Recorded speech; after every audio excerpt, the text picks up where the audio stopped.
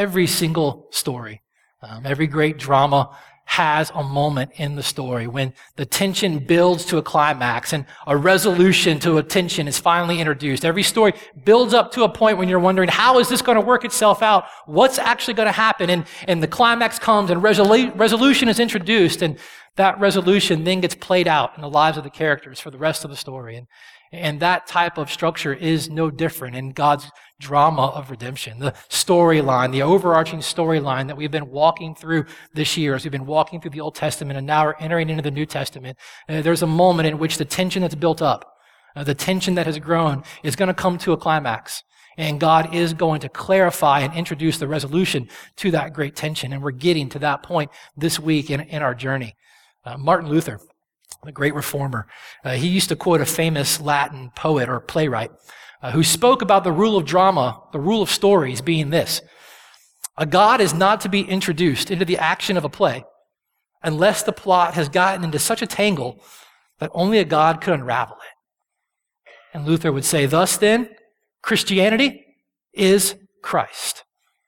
God's solution to the tangle that our sin has gotten our hearts into is the person of Jesus Christ.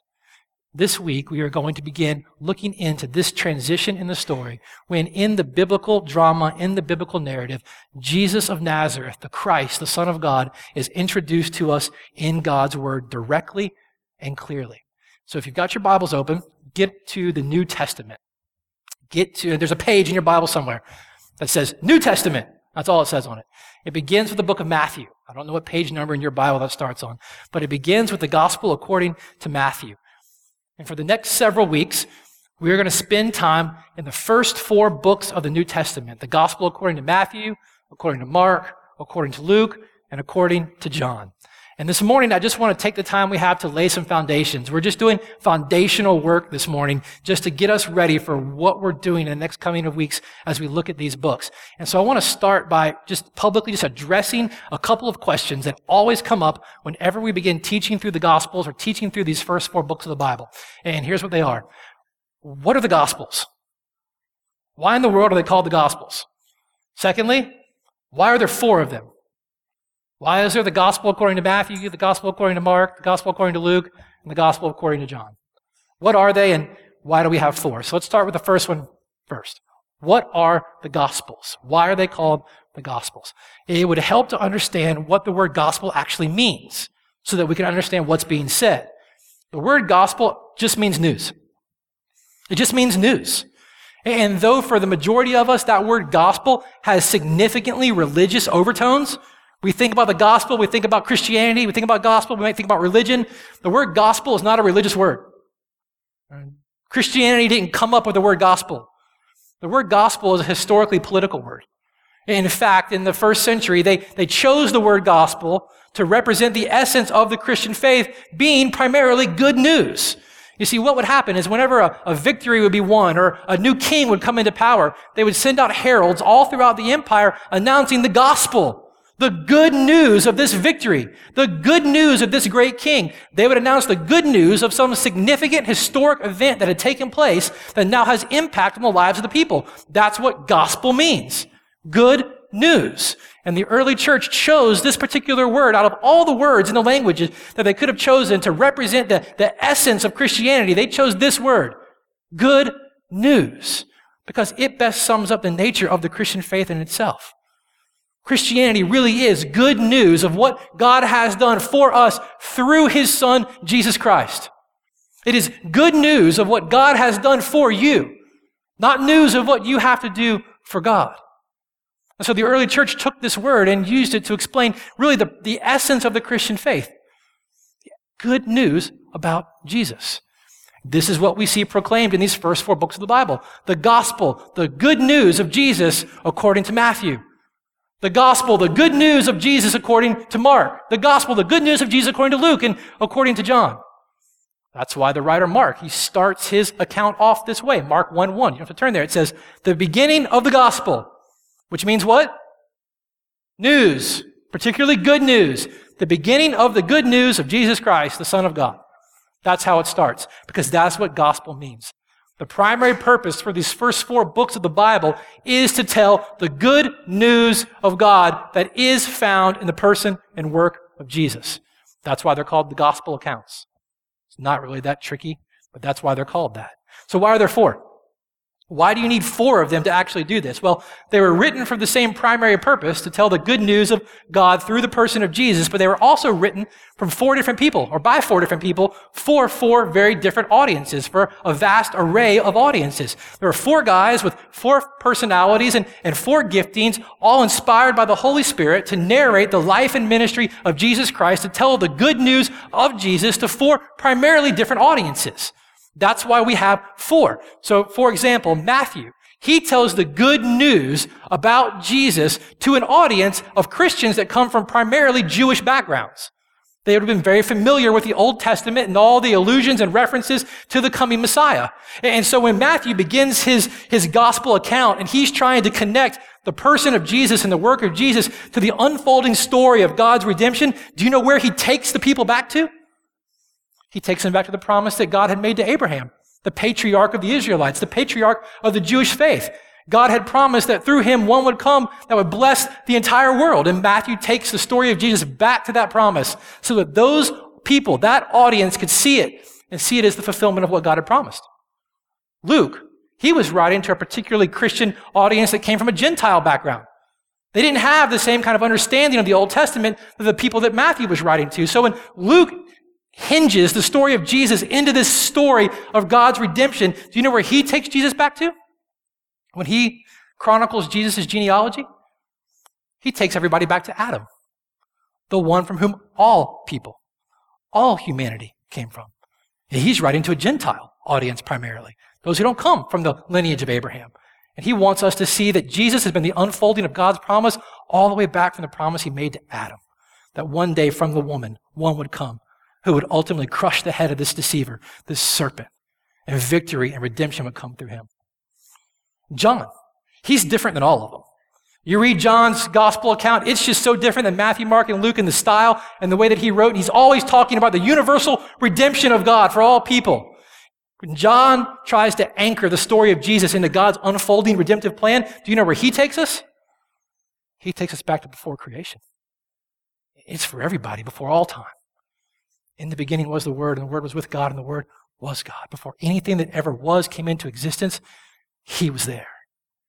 And they all believe that the story and the person and work of Jesus is part of the unfolding plan of God's redemption. In fact, it's the hinge of God's redemptive plan. And 4 different guys and 4 different audiences with 4 different personalities and voices, all inspired by the Holy Spirit, narrate the good news of Jesus of Nazareth in a way that their particular audience would understand. But as you read through it, and as we go through it, you'll probably notice that Matthew, Mark, and Luke, they often sound a lot alike. You read them and you think, I heard that in Matthew, or wait a minute, I read that in Mark. Oh, wait a minute, that's all very familiar.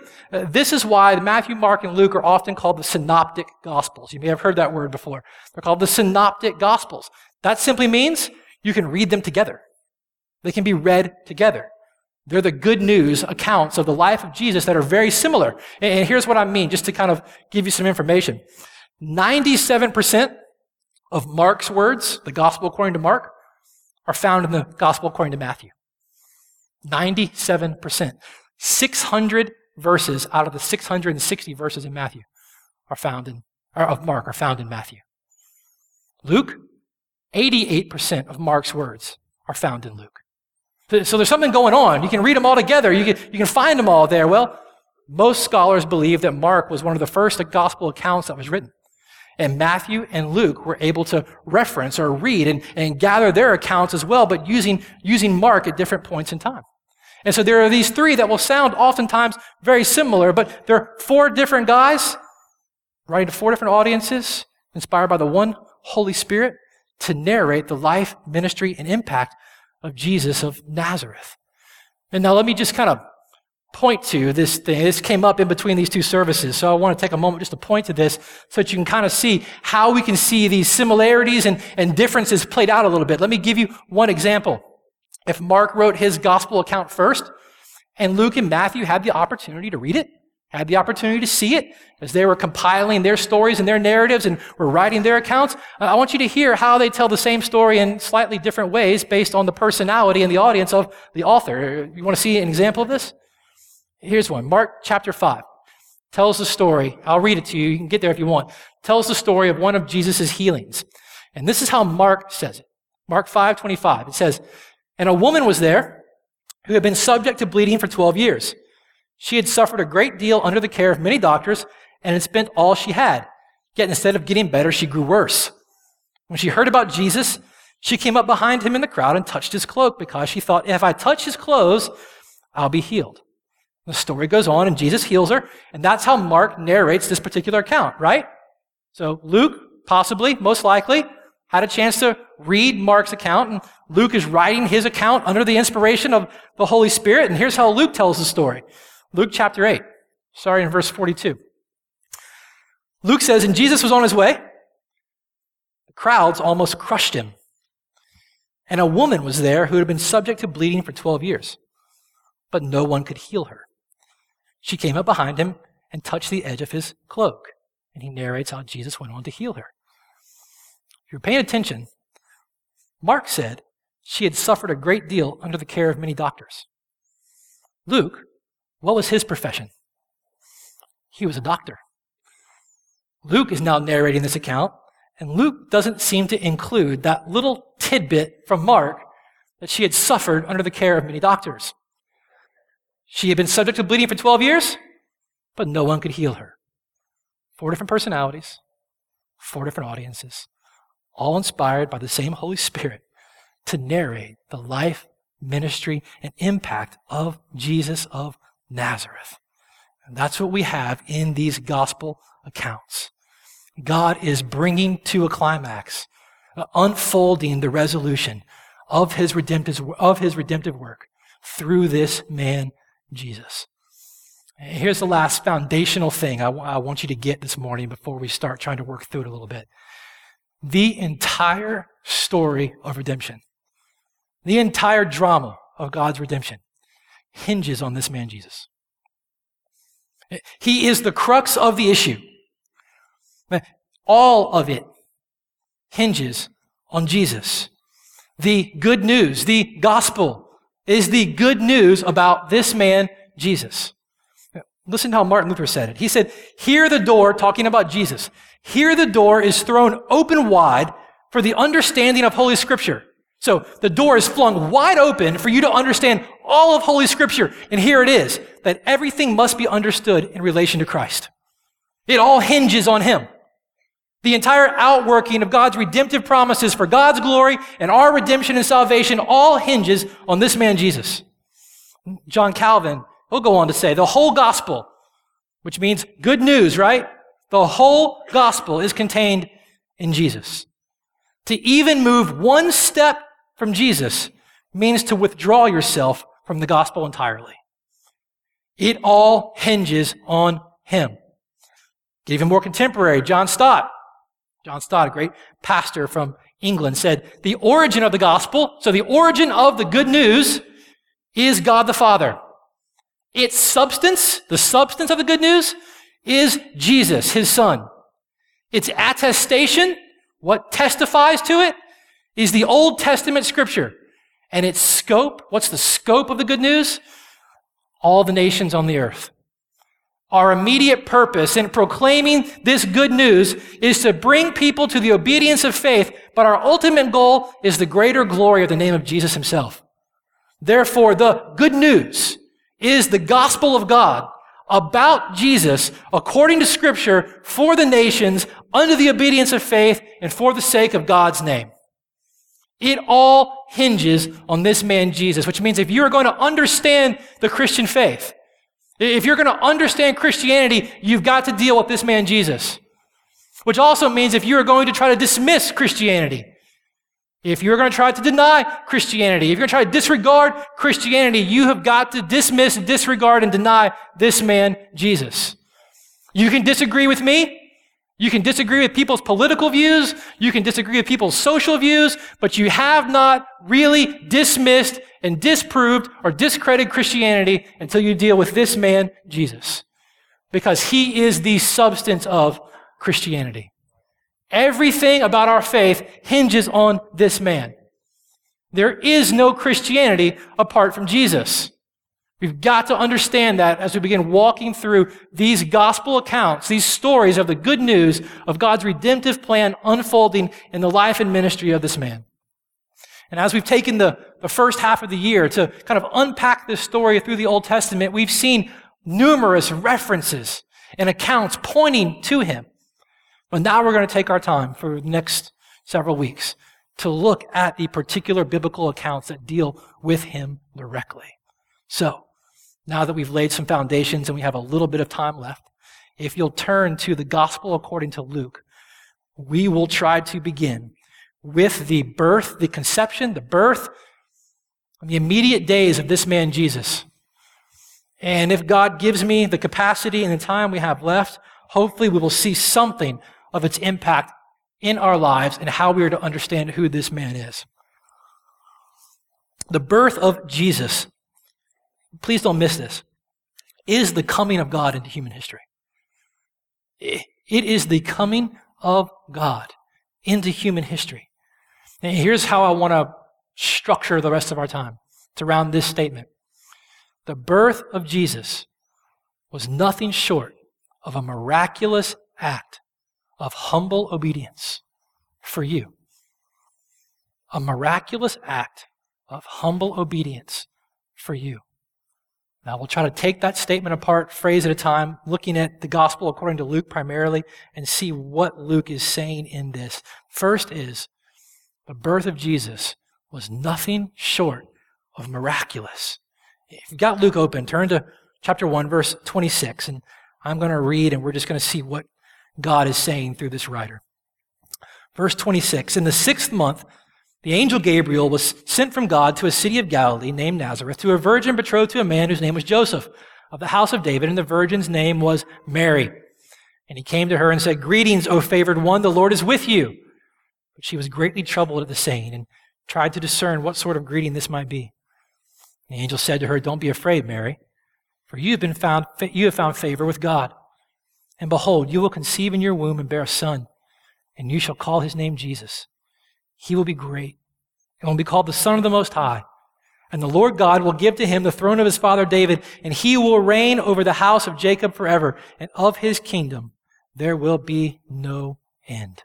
And so we have a girl on the youngest end of the spectrum, 13 or 14 years old most likely, being visited by the archangel Gabriel, telling her something miraculous is about to happen. You who have not married this man yet, you who are a virgin, you're going to give birth to a son. And not just any son. Mary, you're going to give birth to the long-awaited, promised Messiah. Something miraculous is about to happen. Now, she may have been young, but she wasn't unintelligent. Look how Mary responded. Mary said to Gabriel, "How will this be, since I am a virgin?" And the angel answered her, "The Holy Spirit will come upon you, and the power of the Most High will overshadow you. Therefore, the child to be born will be called Holy, the Son of God." Now, here's a little assurance for you, Mary, that what's about to happen is capable of taking place. Behold, your relative Elizabeth, in her old age, has conceived a son. So right before this, we read the story, the account of the announcement of the birth of John the Baptist to Mary's cousin, Elizabeth. Elizabeth was on the other end of the spectrum from Mary. She was beyond childbearing years and had not been able to have a child. She had no children, but Gabriel had already appeared to her and said, "Listen, you're going to have a son, and it's going to be a miracle." And whenever that happens in the story of the Bible, we've seen it over and over in the Old Testament, that means that child has a particular role to play in God's unfolding drama of redemption. And we'll see his role in the coming weeks, this boy that will be born to Elizabeth named John. But Gabriel assures her, "Look, Mary, it's going to happen. It's already happening in Elizabeth."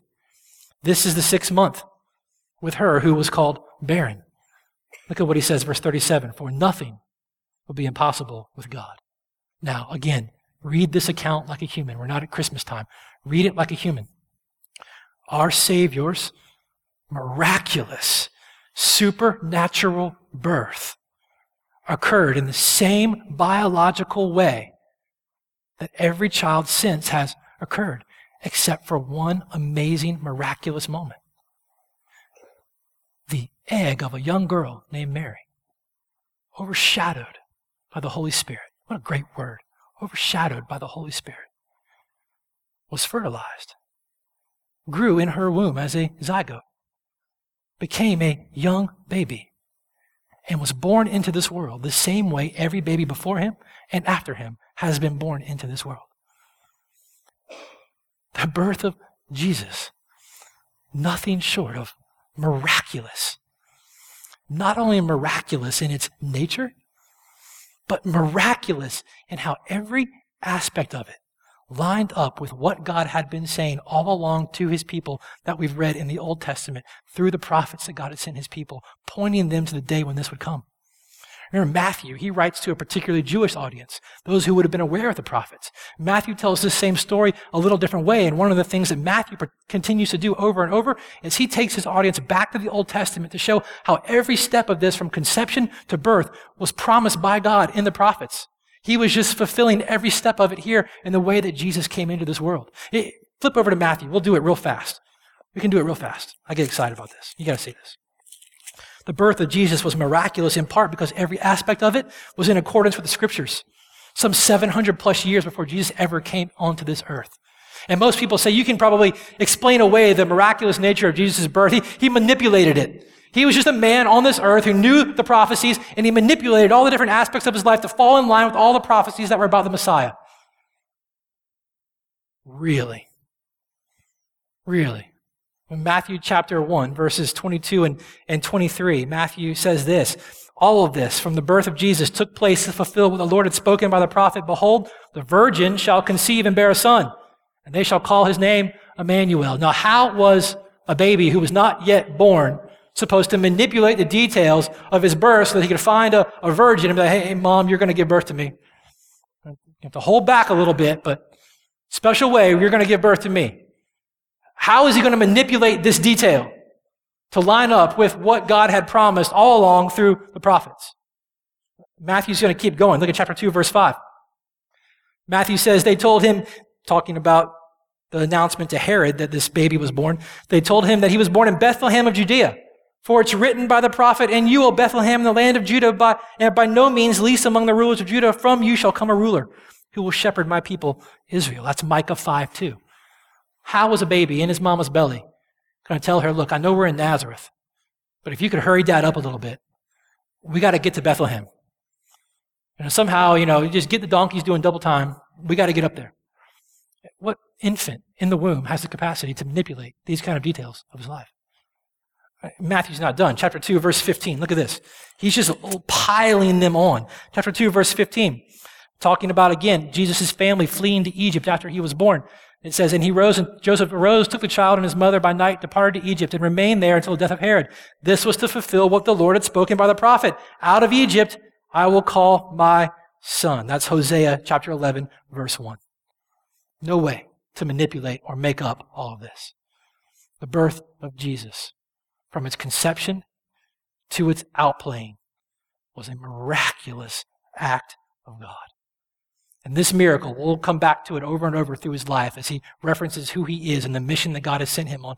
This miraculous birth lays the foundation for all that Jesus will say, all that Jesus will do. It will lay the foundation for his ministry. And we've got to just understand that this birth, from conception to birth, was miraculous in nature. It wasn't just miraculous, but it was a miraculous act, we said, of humility. A miraculous act of humility. The birth of Jesus was humble beyond measure. And flip back over to Luke, and we'll go to chapter 2. Let's see how Luke unpacks this for us.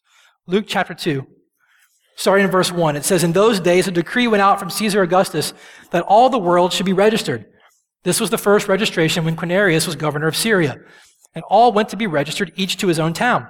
And Joseph also went up from Galilee, from the town of Nazareth to Judea, to the city of David, which is called Bethlehem, because he was of the house and lineage of David, to be registered with Mary, his betrothed, who was with child. So now they're going to get from Nazareth to Bethlehem, because that's, again, according to the scriptures, where the Savior was going to be prophesied. But Jesus was not in the womb, manipulating the details of all this to get to Bethlehem. This is how the story was unpacking. Now, the trip from Nazareth to Bethlehem was about 85 to 90 miles. They'd go about 15 to 18 miles a day, which means they traveled for probably about 5 to 6 days. It was a difficult journey. She was pregnant. Verse 6 says, and while they were there, the time came for her to have birth. Now, just deal with this. I know at Christmas time, we always think, they arrived in Bethlehem, she gave birth to the baby. The Bible just says that while they were there, the time came for her to give birth. We have no idea, really, how long they were in Bethlehem before Mary gave birth. We like to romanticize it a little bit at Christmas time. I think that's okay. But the scriptures say we don't really know when it happened. It just says that while they were there, it happened. Verse 7, she gave birth to her firstborn son, wrapped him in swaddling clothes, and laid him in a manger because there was no place for them in the inn. Now, talk about humility. And talk about humility. Luke says there was no place for them to properly stay where she could give birth and take care of that baby. And so they find themselves in a stall, an animal stall, behind an inn. And when Jesus is born, she places him in a feeding trough, in a manger. The Messiah, the long-awaited Savior of the world, the long-awaited King of God's people, laying in a feeding trough, in an animal stall, behind an inn in Bethlehem. Now again, make it human. Imagine now, I'm thinking pregnant royalty. Imagine Prince William and Kate going to have this baby. And this is the circumstance surrounding how their baby is going to be born. Can you imagine the cries of injustice? Outrage. A feeding trough and a stall? That's not fit for this baby. That's the potential future king or queen of England. No such cry went up for Jesus. No one saying, a stall? A feeding trough? Do you know who this is? The birth of Jesus was a miraculous act of humility. And the humility is going to continue to play out in this story. But this time it's going to be just absolutely soaked and drenched in irony. And I don't want you to miss the irony in the story. Let's just read it and look at it for what it is. Luke tells us now in verses 8 through 20 that the first people to hear about this birth, to get the announcement of this miraculous birth of the coming Messiah, of the coming Savior, the first ones to now come and lay their eyes on this future king, it wasn't the most powerful. It wasn't the most prestigious. It was who? It's the shepherds. Again, we like to romanticize the shepherds at Christmas time. But in their day and in their time and in their culture, they were some of the most despised people. According to the law, they were unclean. They were outcasts. They were often seen to be very dishonest. So who does God decide to reveal the birth of the long-awaited Messiah to? He reveals it to these shepherds. And they get to come and lay their eyes on this king. And they don't come to a palace. They come to an animal stall. And they look at this baby laying in a feeding trough. And Luke is telling us all this for a reason. There's something he wants us to see. There's something the early readers would have understood. And that's this, that this Savior, this long-awaited king, he's not a Savior just for the capable and the powerful. His primary audience isn't the particular powerful, pretty people in town. This Savior and this king, this Savior is for everyone. He's the King of Kings for the poor, for the outcasts, for the downtrodden, for the sinners, just like you and me. In the birth of Jesus, in this miraculous, humble act of obedience for you and I, the cultural values of the world are literally being turned upside down on their heads, and Luke wants us to pick up on that as we're going. The wisdom of the world is being shown foolish by God in what he's doing here. And this is what Paul will go on to say later when he writes to the church in Corinth. He'll say, has not God made foolish through the life and ministry of Jesus the wisdom of this world? This is what's happening in this birth. Now, there's another group of people, though, we can't miss it, that we tend to associate with the shepherds, don't we? Another group of people that come to see Jesus, and we, again, romanticize it at Christmas time, and I'm not against that, but we need to see what the Bible says. Who do we closely connect with the shepherds? Come on, you can admit it. The wise men, the magi. But here's the thing. They weren't with the shepherds. They didn't come with the shepherds. Now, Luke doesn't give us the story of the wise men. Matthew does. So in Matthew chapter 2, verse 11, here's what it says about these wise men coming to see this baby. It says that the wise men going into the house, they saw the child with Mary, his mother, and they fell down and worshiped him. Just a little side bit for you. Where did the wise men find the baby? In a manger in a stall? No, they found him in his house with his mom. The wise men weren't with the shepherds there in Bethlehem. And they found Jesus with his mom at home some period of time later. We don't know exactly where. There are other little things in the text that will let us know that this wasn't an immediate occurrence in the same way that the shepherds might have been. In fact, when the news goes out to Herod and Herod sends out his decree that you read about here to have the firstborn son or all male children of Israel under 2 years of age killed, that's assuming that from the time the birth was announced to the time that Herod gives a decree, Jesus could have been up to 2 years old. So the wise men, they weren't with the shepherds, but they came. And here's what Matthew and Luke both want us to see.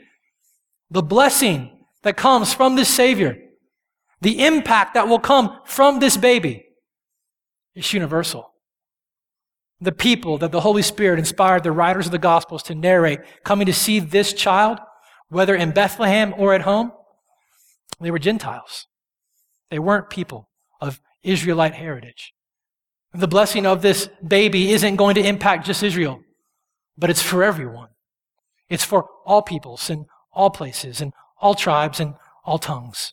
We'll see this playing itself out more in the life and ministry of Jesus as we work our way through it. But this birth was a miraculous act of humble, let's not miss this last part though, obedience. Obedience.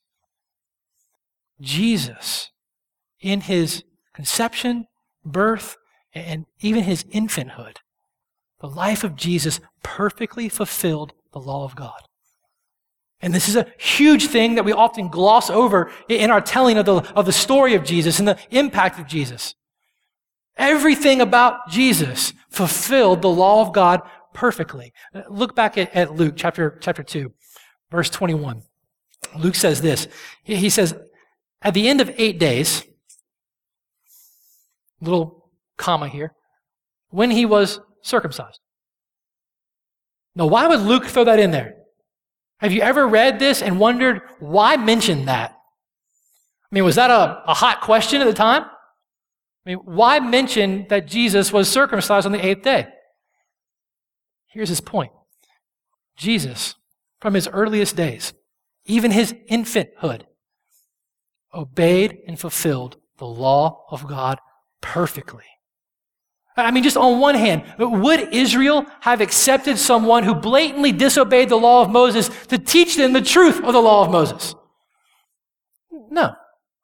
But his obedience is even more vital to the bigger picture than really that.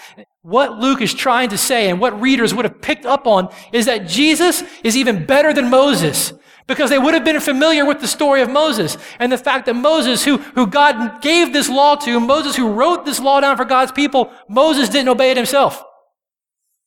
Moses didn't circumcise his own son. And we learn in Exodus chapter 4 that God came to Moses and nearly killed him because of it.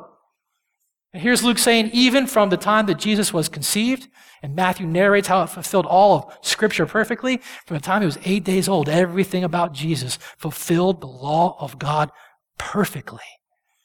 Jesus obeyed Moses' law better than Moses actually did.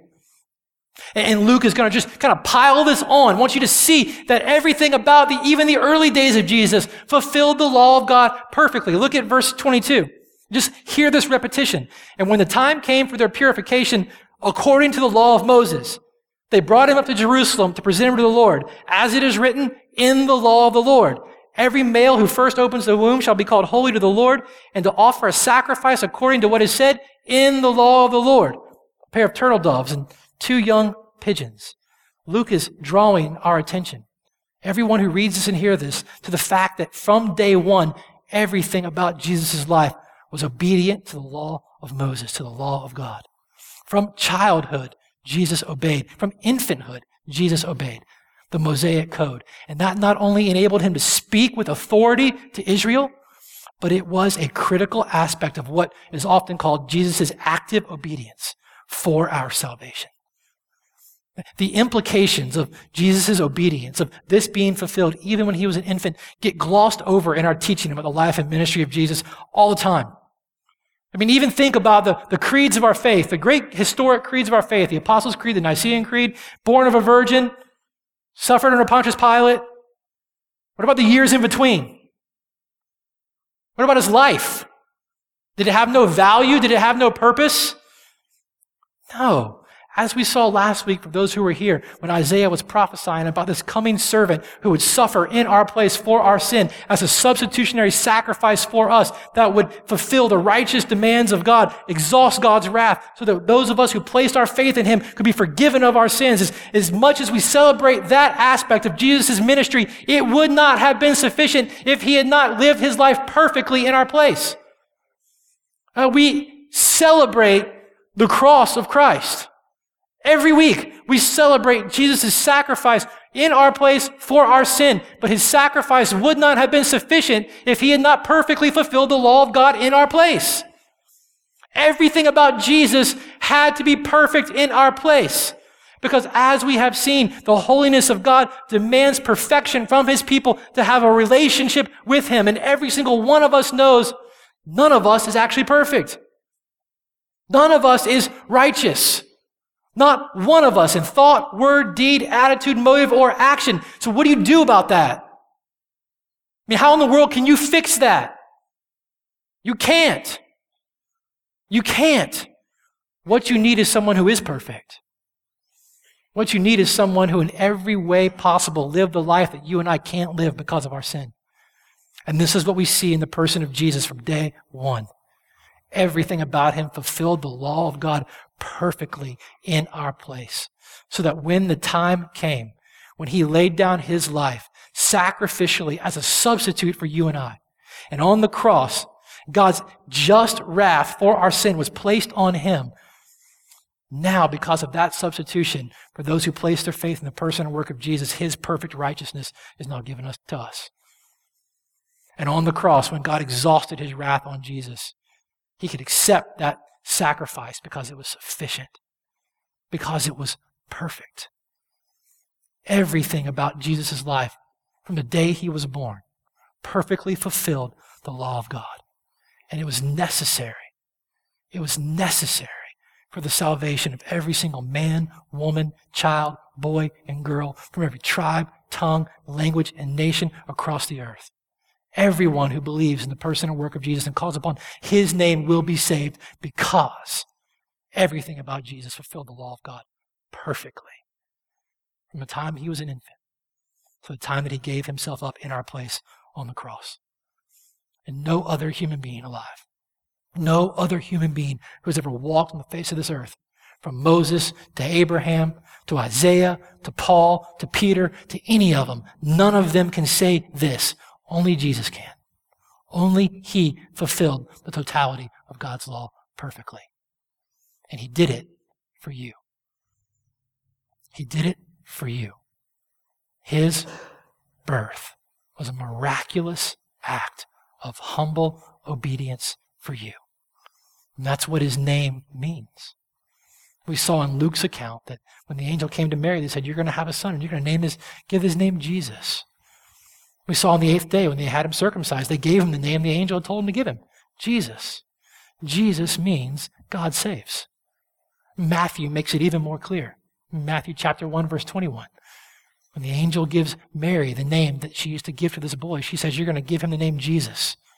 You're going to call him Jesus because he will save his people from their sins. Everything about the Christian faith hinges on this man, Jesus. You reject Jesus. You deny Jesus. You try to disregard Jesus. You will spend a life of eternity apart from God. But for all who place their faith in the person and work of Jesus, for all who call upon the name of Jesus, for all who treasure Jesus and trust Jesus, he offers to us redemption, forgiveness, restoration, and an eternity of glory and joy in the presence of God forever. The miraculous and humble obedience of Jesus, even in his birth, was for you. And your eternal destiny rides on this man. Accept him, you find eternal life. Reject him, and you will find eternal separation and condemnation from God. But what you can't do is dismiss him. What you can't do is try to disregard him. Because everything hinges on who you say this man is. Let me pray for us this morning.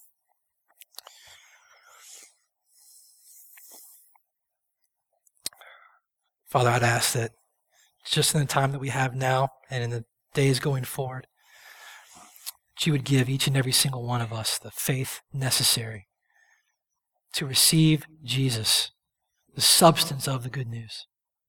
To receive Jesus, who is the only good news that there is. And to receive Jesus, who is the only one who saves, who is the only one through which we have access to you. I pray that you give us the faith needed to receive this Jesus, who is all that we need. I ask this in his name and for his glory and our eternal joy. Amen.